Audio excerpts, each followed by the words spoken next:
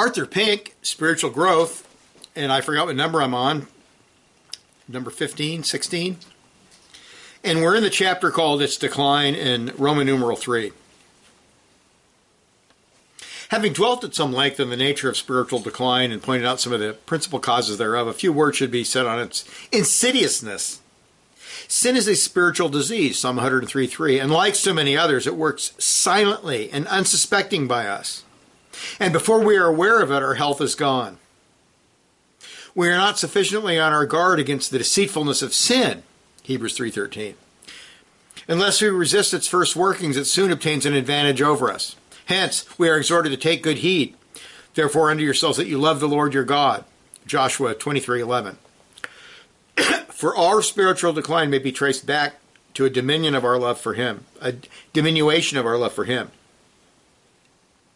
The love of God is of heavenly extraction, but being planted in an unfriendly soil, it requires guarding and watering. We are not only surrounded with objects which attract our affections and operate as rivals to the blessed God, but have an inward propensity to depart from Him. In the early stages of the Christian life, love is usually fresh and fervent. The first believing views of the gospel fill the heart with amazement and praise to the Lord and a flow of grateful affection to the spontaneous outcome. The soul is profoundly moved, wholly absorbed with God's unspeakable gift, and weaned from all other objects.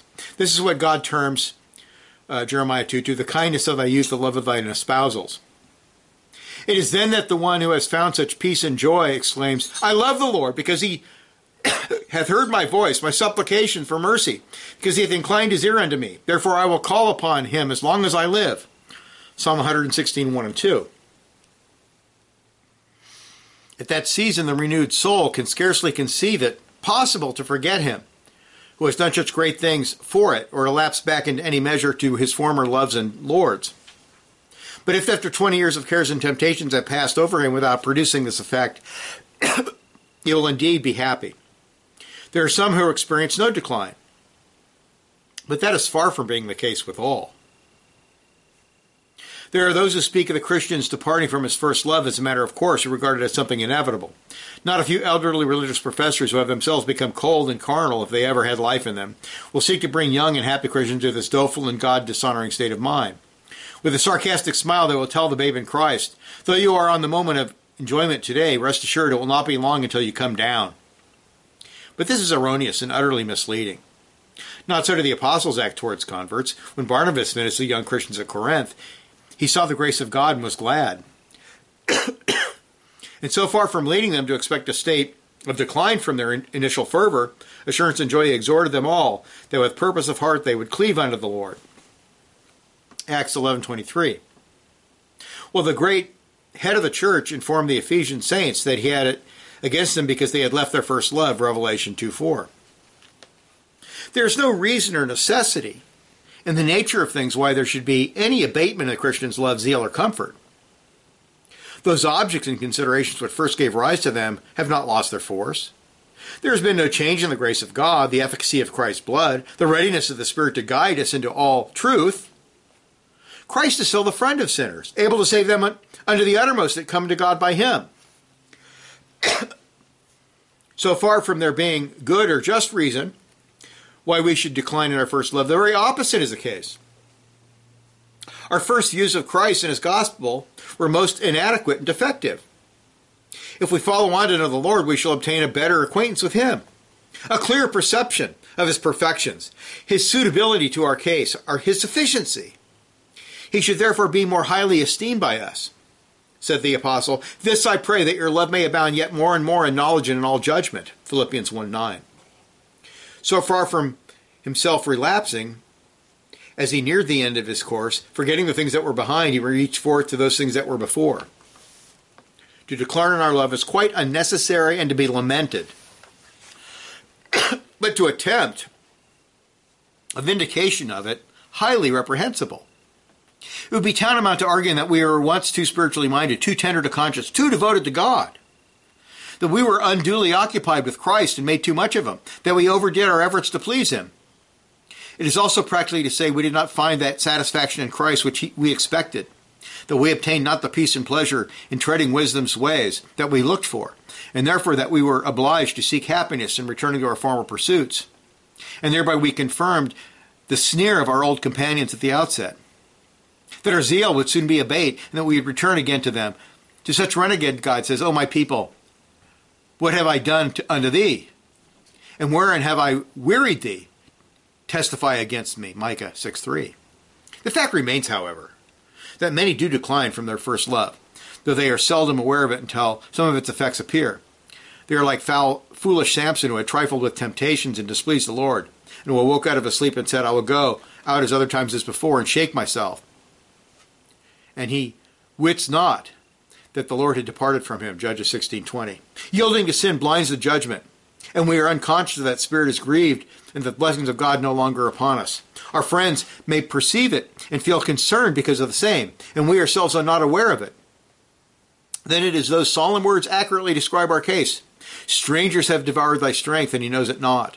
Yea, gray hairs are here, and there upon his head, yet he knoweth not. Hosea 7:9. Gray hairs are a sign of the decay of our constitution and of the approaching decrepitude. So there are some signs which tell of the spiritual decline of the Christian, and usually he is oblivious to their presence. We turn now and point out some of the symptoms of spiritual decline. Since sin works so deceitfully and Christians are unconscious of the beginnings of retrogression, it is important that the signs thereof should be described. Once again, we find that the natural adumbrates the spiritual, and if due attention is paid thereto, much that is profitable for the soul may be learned therefrom. Constipation is either due to self-neglect or faulty diet. And when sin clogs the soul, it's because we have neglected the work of mortification and failed to eat the bitter herbs. Exodus 12:8. Loss of appetite, paleness of countenance, dullness of eye, absence of energy are so many evidences that not all is well with the body, and that we are on the way to serious illness unless things are sooner righted. And each of those has its spiritual counterpart. Irritability, inability to relax, the loss of sleep, are the precursors of nervous breakdown. And the spiritual equivalents are a call to return thy rest unto thy soul. Psalm 116:7. In cases of leprosy, real or supposed, the Lord gave orders that the individual should be carefully examined, his true state ascertained, and judgment be given accordingly. And just so far as the spiritual disease is more odious and dangerous than a physical one, by so much it is necessary for us to form a true judgment concerning it. Every spot is not leprosy, and every imperfection of the Christian does not indicate he is in spiritual decline. Even the Apostle Paul groaned over his inward corruptions and confessed that he had not yet attained, nor was he already perfect, but pressed forward to the mark for the prize for the high calling. Yet those honest admissions were very far from being acknowledgments that he was a backslider, or that he had given way to an evil heart of unbelief in departing from the living God. Great care has to be taken on either side, lest the one hand we call darkness light and excuse ourselves, and on the other we call light darkness and needlessly write bitter things against ourselves. Undoubtedly, more are in danger of doing the former than the latter. If there are Christians, and probably not a few, who wrongly depreciate themselves, draw erroneous conclusions, and suppose our case is worse than it is. For instance, there are those who grieve because they are no longer conscious of that energetic zeal or that fervent and tender affections which they were sensible in the day of their espousals. But a change in their natural constitution from an increase of years will account for that. Their animal spirits have waned, their natural energy is diminished, their mental faculties are duller. Yet though there may be less tender and warm feelings, there may be more stability and depth in them. Many things relating to the present world in which our youth would produce tears, yet will not have that effect as we mature. Though there may be with greater weight on our spirits, to confuse the absence of the brightness and excitement of youth with spiritual decline and coldness is a serious mistake.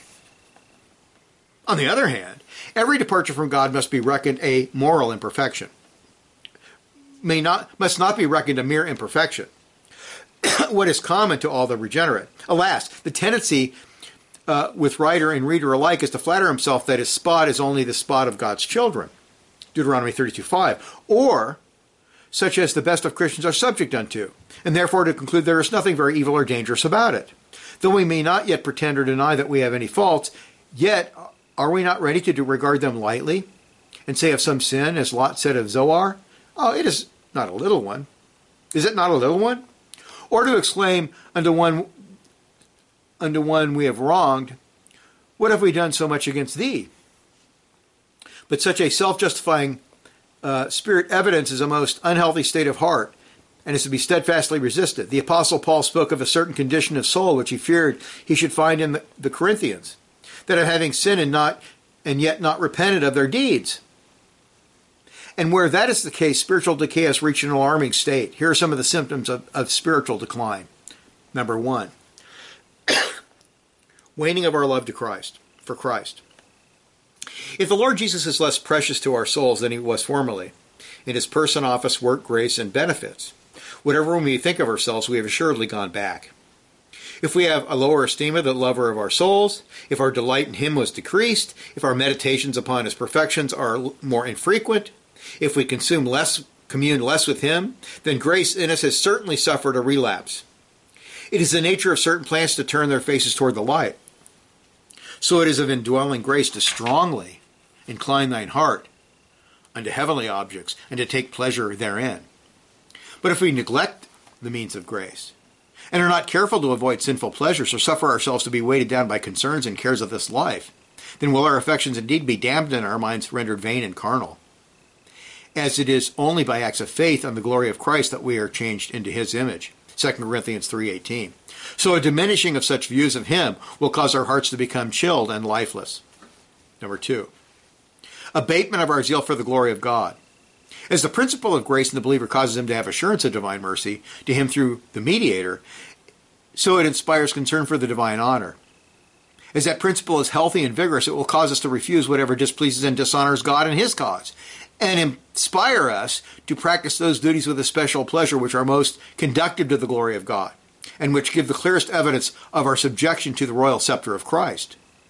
If the new nature be duly nourished and kept lively, it will influence us to bring forth fruit unto the praise of God.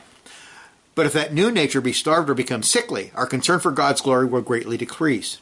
If we have become less conscientious than formerly of whether our conduct bring reproach upon the holy name we bear, then that is a sure mark of our spiritual decline. Number 3, the loss of spiritual appetite. Was there not a time, dear reader, when you would truly say, thy words were found and I did eat them, and thy word was unto me the joy of rejoicing my heart, Jeremiah 15:16? If you cannot honestly affirm that today, then you have retrograded. You may indeed be a keener Bible student than ever before and spend more time than previously in searching the Scriptures, but that proves nothing to the point. It is not an intellectual interest, but a spiritual relish for the bread of life that we are now treating of. Do we really savor the things that are of God, the precepts as well as the promises, the portions that search and wound as well as comfort?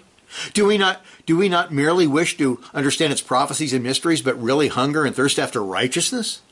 If we prefer ashes to the heavenly manna, the husks which the swine feed on to the fatted calf, secular literature than sacred, then that is an evidence of a spiritual decline. Number 4, sluggishness or drowsiness of mind. One is in a sad frame when exercise before God and communion with him are supplanted by carnal ease. In spiritual torpor, it is much the same as in the natural. Our senses are no longer exercised to discern good and evil. We neither see nor hear what we ought, nor can we be impressed and affected by spiritual objects as we should. While in such conditions, spiritual duties are neglected, or at most performed perfunctorily and mechanically, so that we are none the better for them. If spiritual duties be attended to from custom or conscience rather than from love, they neither honor God nor profit ourselves. Though the outward exercise be gone through, the spirit of it is lacking. The heart is no longer in them. Those who read the Bible or say their prayers as a matter of form or habit perceive no change in themselves. But those who are accustomed to treat with God in them and then discover a disinclination thereto may know that grace in them has languished. If we have no delight in them, then we are in a sad case. Now we have to be careful with this here. J. Adams is really good on this in his books on counseling.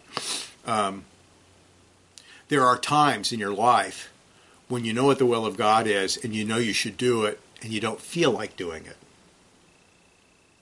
And J. Adams emphasizes that you have to obey, you have to do it and keep doing it and habitually do it, and then your feelings will get in line with your duty.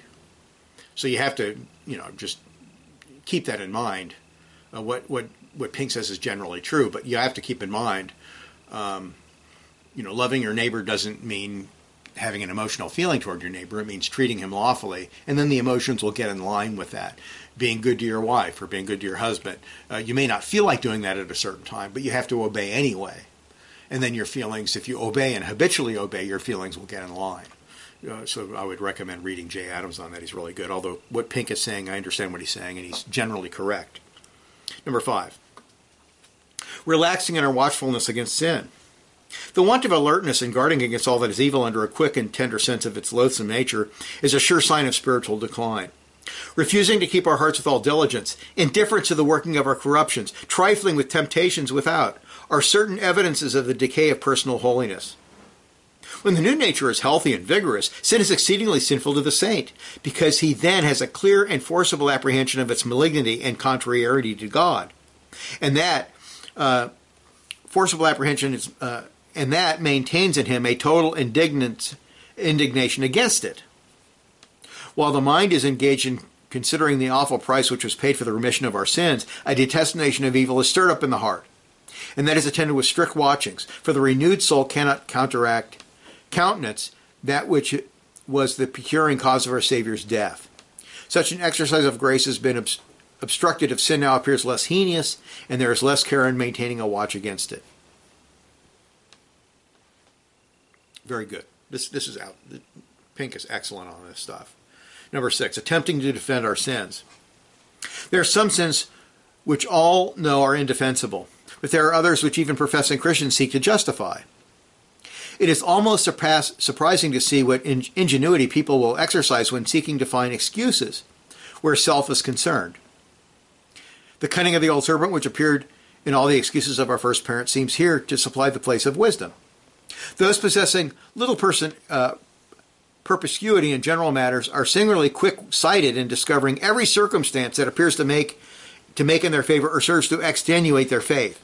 Sin, when we have committed it, loses its sinfulness and appears in a very different thing from which it did in others. When a sin is committed by us, it is common to give it another name. Covetousness becomes thrift, malignant contentions, fidelity for the truth, fanaticism, zeal for God.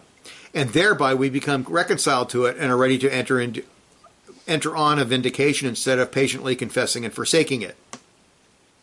And this is an excellent point. And unfortunately what happens is there are certain sins that become accepted in the Christian community at large. And therefore, since everybody else accepts it as okay, then we say, well, it's okay. Like gossip, for example.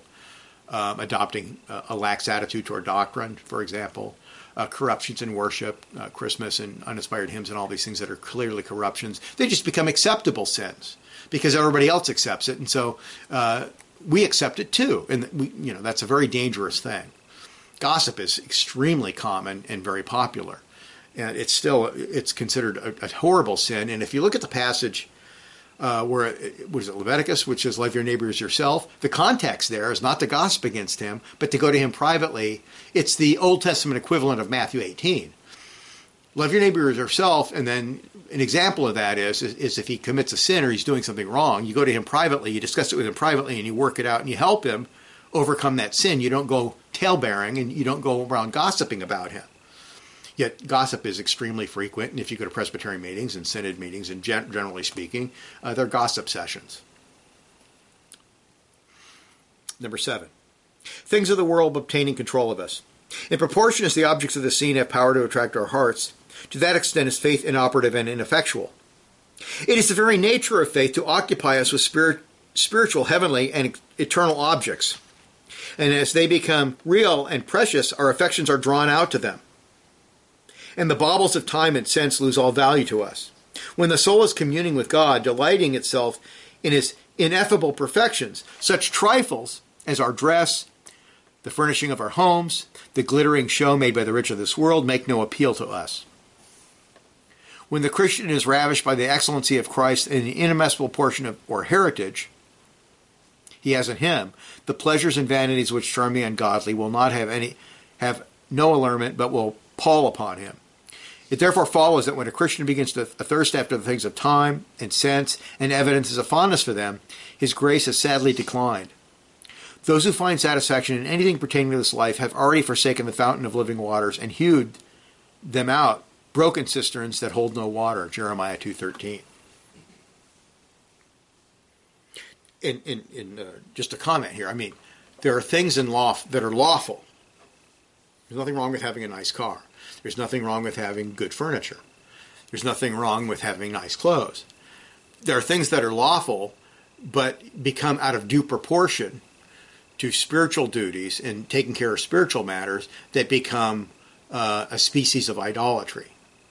You know, a person can, for example, you need to work hard 6 days a week, and you do need a certain amount of entertainment. You do need a certain amount of relaxation. But when that becomes your existence, entertainment and hedonism, to the neglect of working 6 days, to the neglect of doing your Christian duties, to the neglect of Christian dominion, then it becomes a species of idolatry. So we have to have a balance.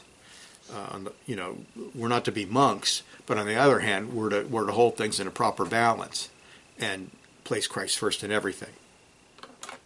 And then we come to chapter, it's recovery.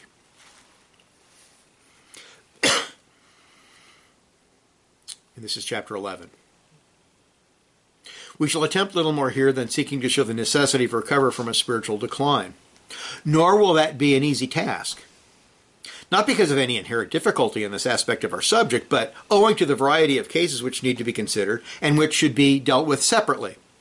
There are some physical elements which, if handled promptly, call for comparatively mild treatment, but there are others that demand more drastic means and remedies. Yet, as any doctor will testify, many are careless about what they deem trifling disorders and delay so long in attending to the same that their condition so deteriorates as to become dangerous and often fatal. In the last chapter, we pointed out that every spot was not leprosy. Yet it should not be remembered that certain spots which resemble that disease, arouse suspicion and require that the patient be examined by the priest, isolated from others and kept under his observation until the case could be more definitely determined, depending upon whether there was further deterioration or spreading of the spot. Leviticus 13, 4-8. It is much to be doubted if there is any Christian on earth who so retains his spiritual vitality and vigor that he never stands in need of reviving of his heart. Isaiah 58:15. That there is no time when he feels it requisite to cry, "Quicken thou me according to thy word," Psalm 119:25. Yet it must not be concluded from this statement that every saint experiences a definite relapse in his spiritual life, and still less that a life of ups and downs, decays and recoveries, backslidings and restorations is the best that can be expected. The experiences of others is not the rule which God has given us to walk by. Crowded dispensaries and hospitals do indeed supply a warning, but they certainly do not warrant my lapsing into carelessness or fatalistically assuming I too will ere long be physically affected. God has made full provision for his people to live a holy, healthy, and happy life. And if I observe many of them failing to do so, it should stimulate me to greater watchfulness against the neglect of God's provision. And remember the teaching of the law of God, the moral law, and covenant faithfulness. And the prophet said, I think it's Isaiah or Jeremiah, if you are willing and obedient, you will eat the good of the land. In other words, you've suffered covenant curses from your disobedience, your backslidings, but if you repent and return and obey the moral law of God habitually, you will eat the good of the land. You will receive covenant blessings. And it's just a fact of life. And the covenant blessings extend into the new covenant era for habitual obedience to the law. Do bad things happen to good people? They do. But the general principle is, if you obey the law of God and you walk uprightly and don't allow yourself to backslide and be diligent, you will be blessed. After what has been discussed in previous chapters, it would scarcely be necessary to remind the reader that unless the Christian maintains close and steady communion with God, daily intercourse with and drawing from Christ the fullness, and regular feeding on the Word, the pulse of his spiritual life will soon beat more feebly and irregularly.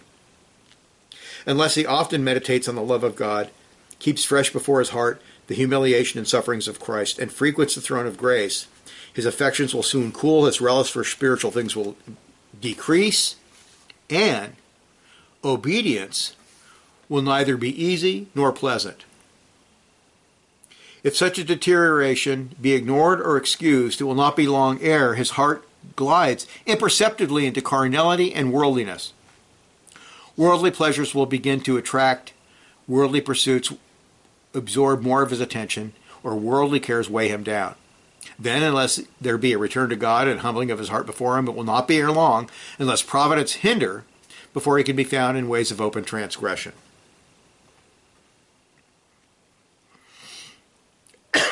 There are degrees of backsliding. In the case of the real child of God, it always commences in the heart's departure from him. And where that be protracted, evidences thereof will soon appear in the daily walk. Once a Christian becomes a backslider outwardly, he has lost his distinguishing character, for then there is little or nothing to distinguish him from religious worldling. Backsliding always presupposes a profession of faith and adherence unto Christ, though not necessarily the existence or reality of the thing professed. An unregenerate professor may be sincere, though deluded, and may be, from various considerations, perverse in his profession to the very end. But more frequently, he soon wearies of it, and after the novelty is worn off, or the demands made upon him become more intolerable, he abandons his profession, and like the sow returns to his wallowing in the mire. Such is the apostate, and with very rare exceptions, if indeed there be any at all, his apostasy is total and final. And when I was first a professor, I was very, very evangelistic, and I kept tabs on all these people that I brought to Christ. And let's say there's 50 people. Over the years, out of that 50, I think there's 2 left that are professing Christians. Some lasted for many years. Some became elders. Some became pastors. And they fall by the wayside and become more consistent with their unregenerate heart. It's sad, but it happens. Now, up to the beginning of this chapter, we had confined ourselves to the spiritual life of the regenerate, but we have now reached the stage where faithfulness to souls requires us to enlarge our scope. Under our last division, we dwelt upon spiritual decline, its nature, its causes, its insidiousness, and its symptoms. It is pertinent, therefore, to inquire now, what will be the sequel to such a decline? A general answer cannot be returned, for the decline varies considerably in different cases, some being less and some more acute and extended than others. The outcome is not always the same. Where the relapse of a Christian be marked, if not to himself, yet to onlookers, he's entered the class of backsliders, and that will cause the spiritual to stand in doubt of him. It is in this consideration which requires us to enlarge the class in which we now address our remarks. Otherwise, unregenerate professors who have deteriorated in religious life would be likely to derive false comfort from that which applies only to those who have been temporarily despoiled by Satan. Think, for example, King David. King David entered into adultery. He didn't repent of it right away, and he entered into it for quite a while, and then he committed murder to cover up his sin. So King David was in a backslidden state for quite a period of time. Now, he did repent, but he suffered great judgment and covenant sanctions because of it. Calamity coming upon his family. Peter's another example, although Peter denied Christ but repented right away. So there are different examples in Scripture of true people of God who backslid. I mean, look at King Solomon with his problem with women.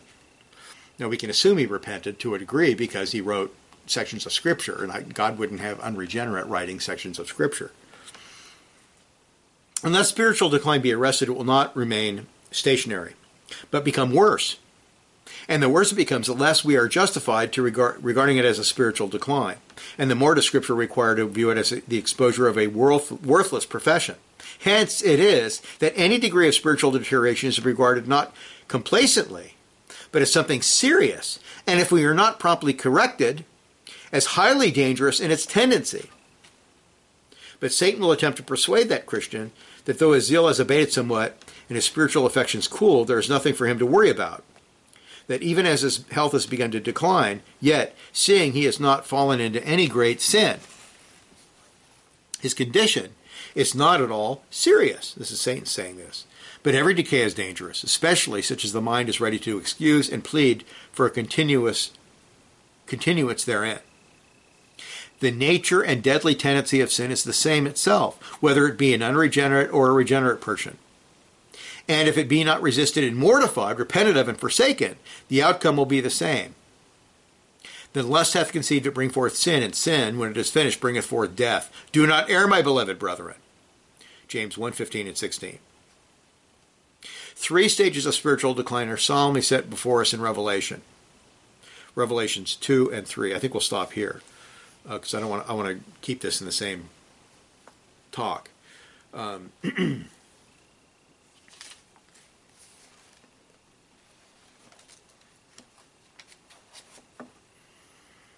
You'll meet people who are in a terrible spiritual state and they don't think anything is wrong at all. And then you'll meet people who fall into gross sin and then they repent and they get back to where they should be. And there's a distinction there. Some people don't repent.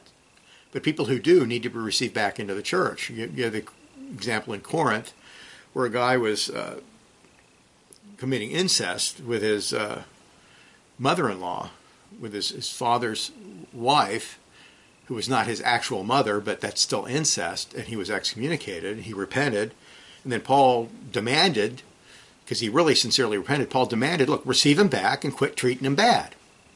He repented.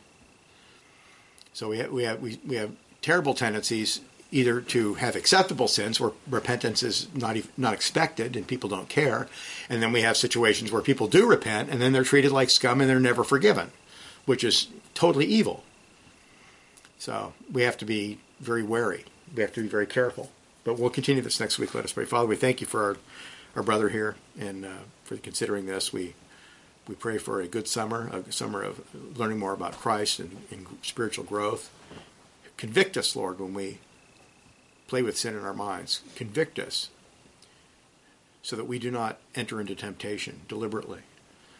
Convict us so that we fight sin at every turn, that we don't feed the sinful flesh, that we starve it daily and are diligent in studying and learning more about your Son and loving him on a daily basis. In Jesus' name, amen.